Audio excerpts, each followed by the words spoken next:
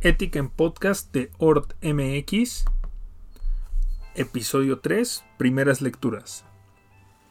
Bien, primero que nada, pues gracias por seguir de cerca estas transmisiones de Ética en Podcast, un podcast que está justamente enfocado en el tema de la ética en los centros educativos y que tiene como principal objetivo hacer conciencia de la ética justamente en los centros educativos.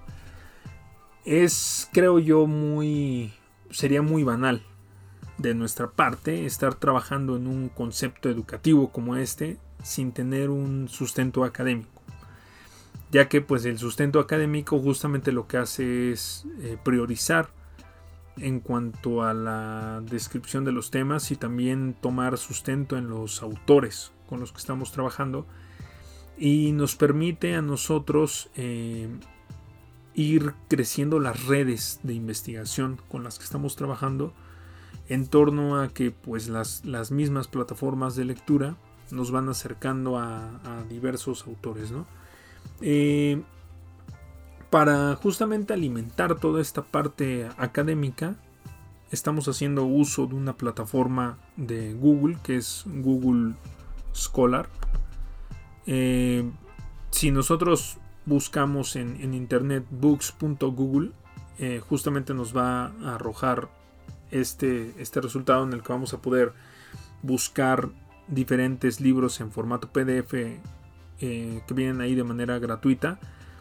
La realidad es que los libros, y sí tengo que mencionarlo, no vienen como en su totalidad subidos a la plataforma.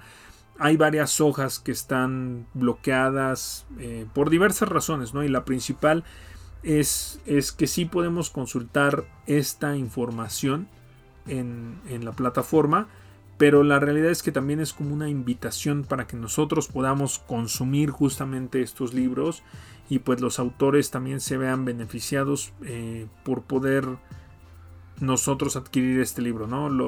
Las ventanas que ven ahí es conseguir el libro en ebook o conseguir el libro en físico. Vienen en diferentes sitios y todo. Voy a ir mencionándoles en qué sitios están disponibles estos materiales.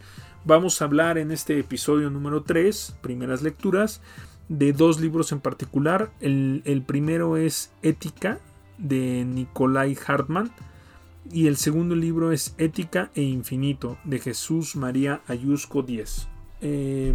Empezamos con el primer libro, el libro de Hartmann, de Nicolai Hartmann en Ética. Este libro no está disponible en formato de ebook y lo puedes encontrar en la Casa del Libro, el Corte Inglés y la ID.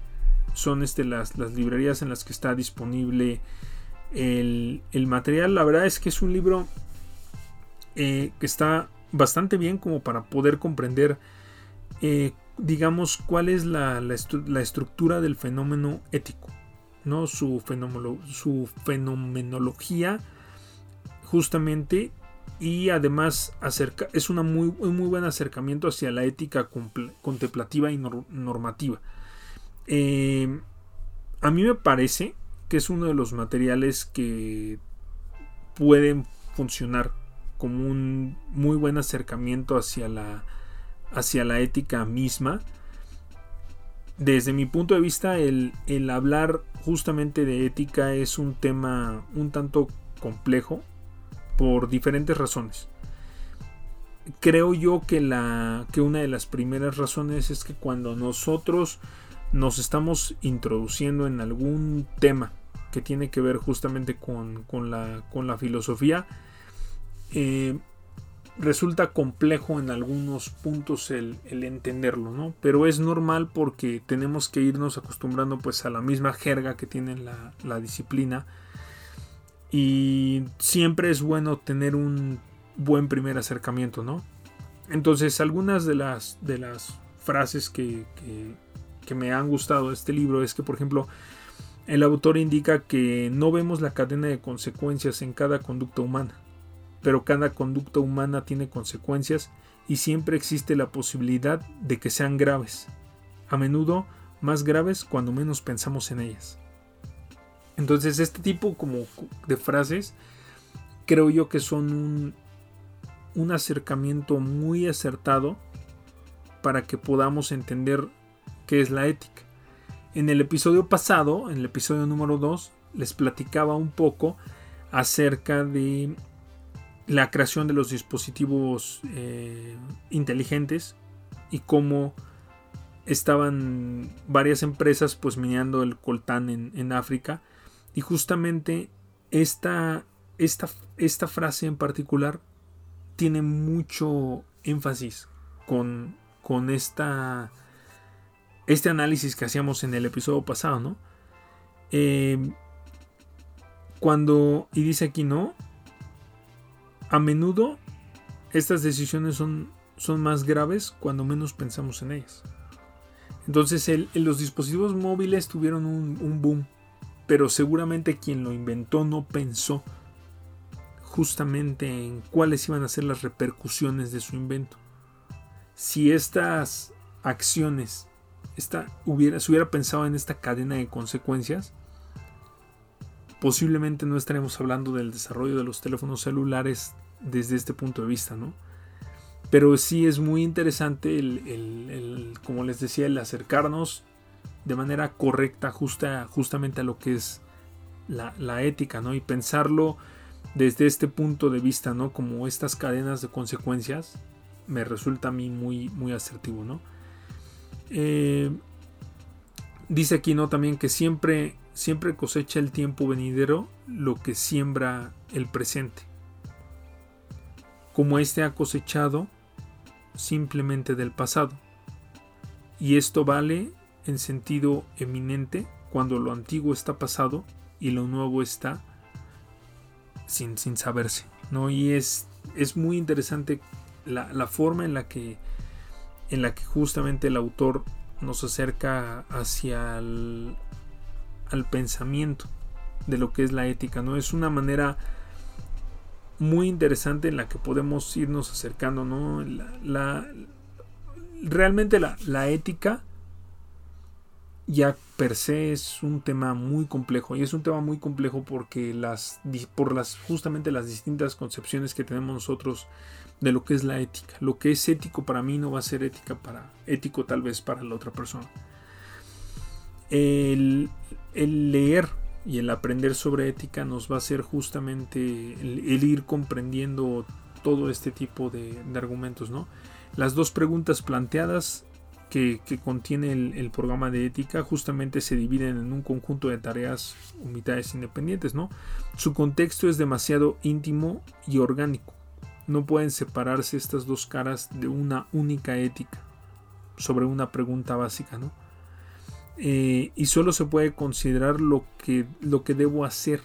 También se debe de considerar lo que es valioso en la vida, y solo puedo ver lo que es valioso si siento ver de la misma manera una conducta valiosa como tarea, como un íntimo deber y hacer. Esto es justamente uno de los puntos más importantes de la ética, ¿no? Que tenemos que irnos adentrando hacia los problemas parciales, y tenemos que ir descubriendo la ética como un proceso. No podemos percibir la ética única y exclusivamente como un término,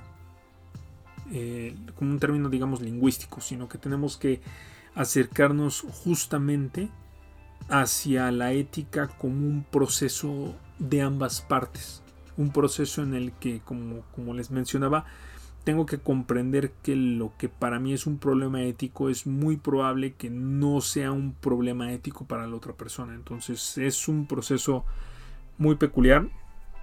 Les repito el nombre de este libro.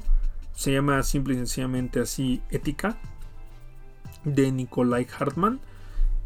Y este es el libro 1, ¿no? de los que vamos a revisar en esta emisión. Y el siguiente libro es este libro, Ética e Infinito, de Jesús María Ayusco Díez. Este libro lamentablemente solo está disponible en ebook a través de la plataforma de Google Books y tiene un costo de 169 pesos. No está, creo yo, tan disparado el costo, ¿no? Y tiene esta frase que llamó mucho mi atención, que dice que la xenofobia por lo general ha sido y es objeto de estudio preferentemente desde el punto de vista psicológico, antropológico, histórico y sociológico. Emmanuel Levinas lo enfoca desde la perspectiva ontológica, en vía abierta, por qué hombres que como Franz Rosenberg piensan justamente que en este concepto, ¿no? Desde un modo de discutir la primicia ontológica. Entonces, justamente de lo que habla este texto es de la pasión por lo propio, la forma en la que nosotros actuamos con pasión pues de acuerdo a nuestros principios y a nuestro egocentrismo, ¿no? Y creo yo que justamente este texto nos habla de este concepto de que tenemos que estar abiertos a renunciar y estar abiertos justamente a poder renunciar para nosotros acercarnos de manera adecuada hacia este concepto ético que les decía anteriormente, ¿no? Hay que pensar en la ética no solo como un concepto, sino que hay que pensar en la ética como un proceso en el que nosotros estamos en interacción justamente con los demás. Entonces es muy importante el poder guiarnos en torno hacia este concepto, y es muy importante el comenzar a acercarnos a estas lecturas para justamente poder mover estos conceptos educacionalmente hablando, ¿no?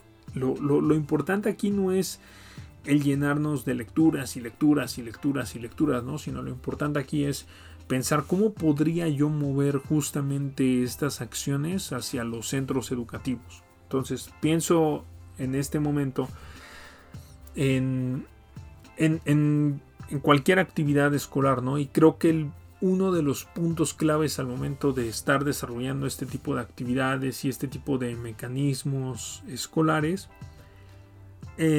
justamente algo que nosotros tendríamos que hacer es darle a nuestros alumnos las herramientas para que ellos puedan pensar en torno a este proceso, pensando siempre en función de cómo va a afectar mis decisiones justamente en esta cadena, ¿no? que mencionábamos, que venía muy bien ahí marcada en la primera lectura. ¿Cómo van esta decisión que yo tome? ¿Cómo va a afectar a la otra persona?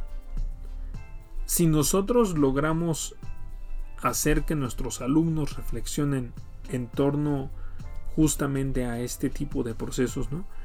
Y nosotros logramos hacer que nuestros alumnos piensen en este valor de la ética como la forma en la que, pues sí, seguramente mis decisiones van a afectar hacia la otra persona, entonces es muy probable, y hay muchas probabilidades de que las decisiones que tomen nuestros alumnos al momento de desarrollar cualquier tipo de actividad van a tener un buen sustento ético, porque estaremos cerrando esta angostura del sentimiento, ¿no? Y estaremos nosotros siempre pensando de una manera muy positiva en este justamente embotellamiento de toma de decisiones.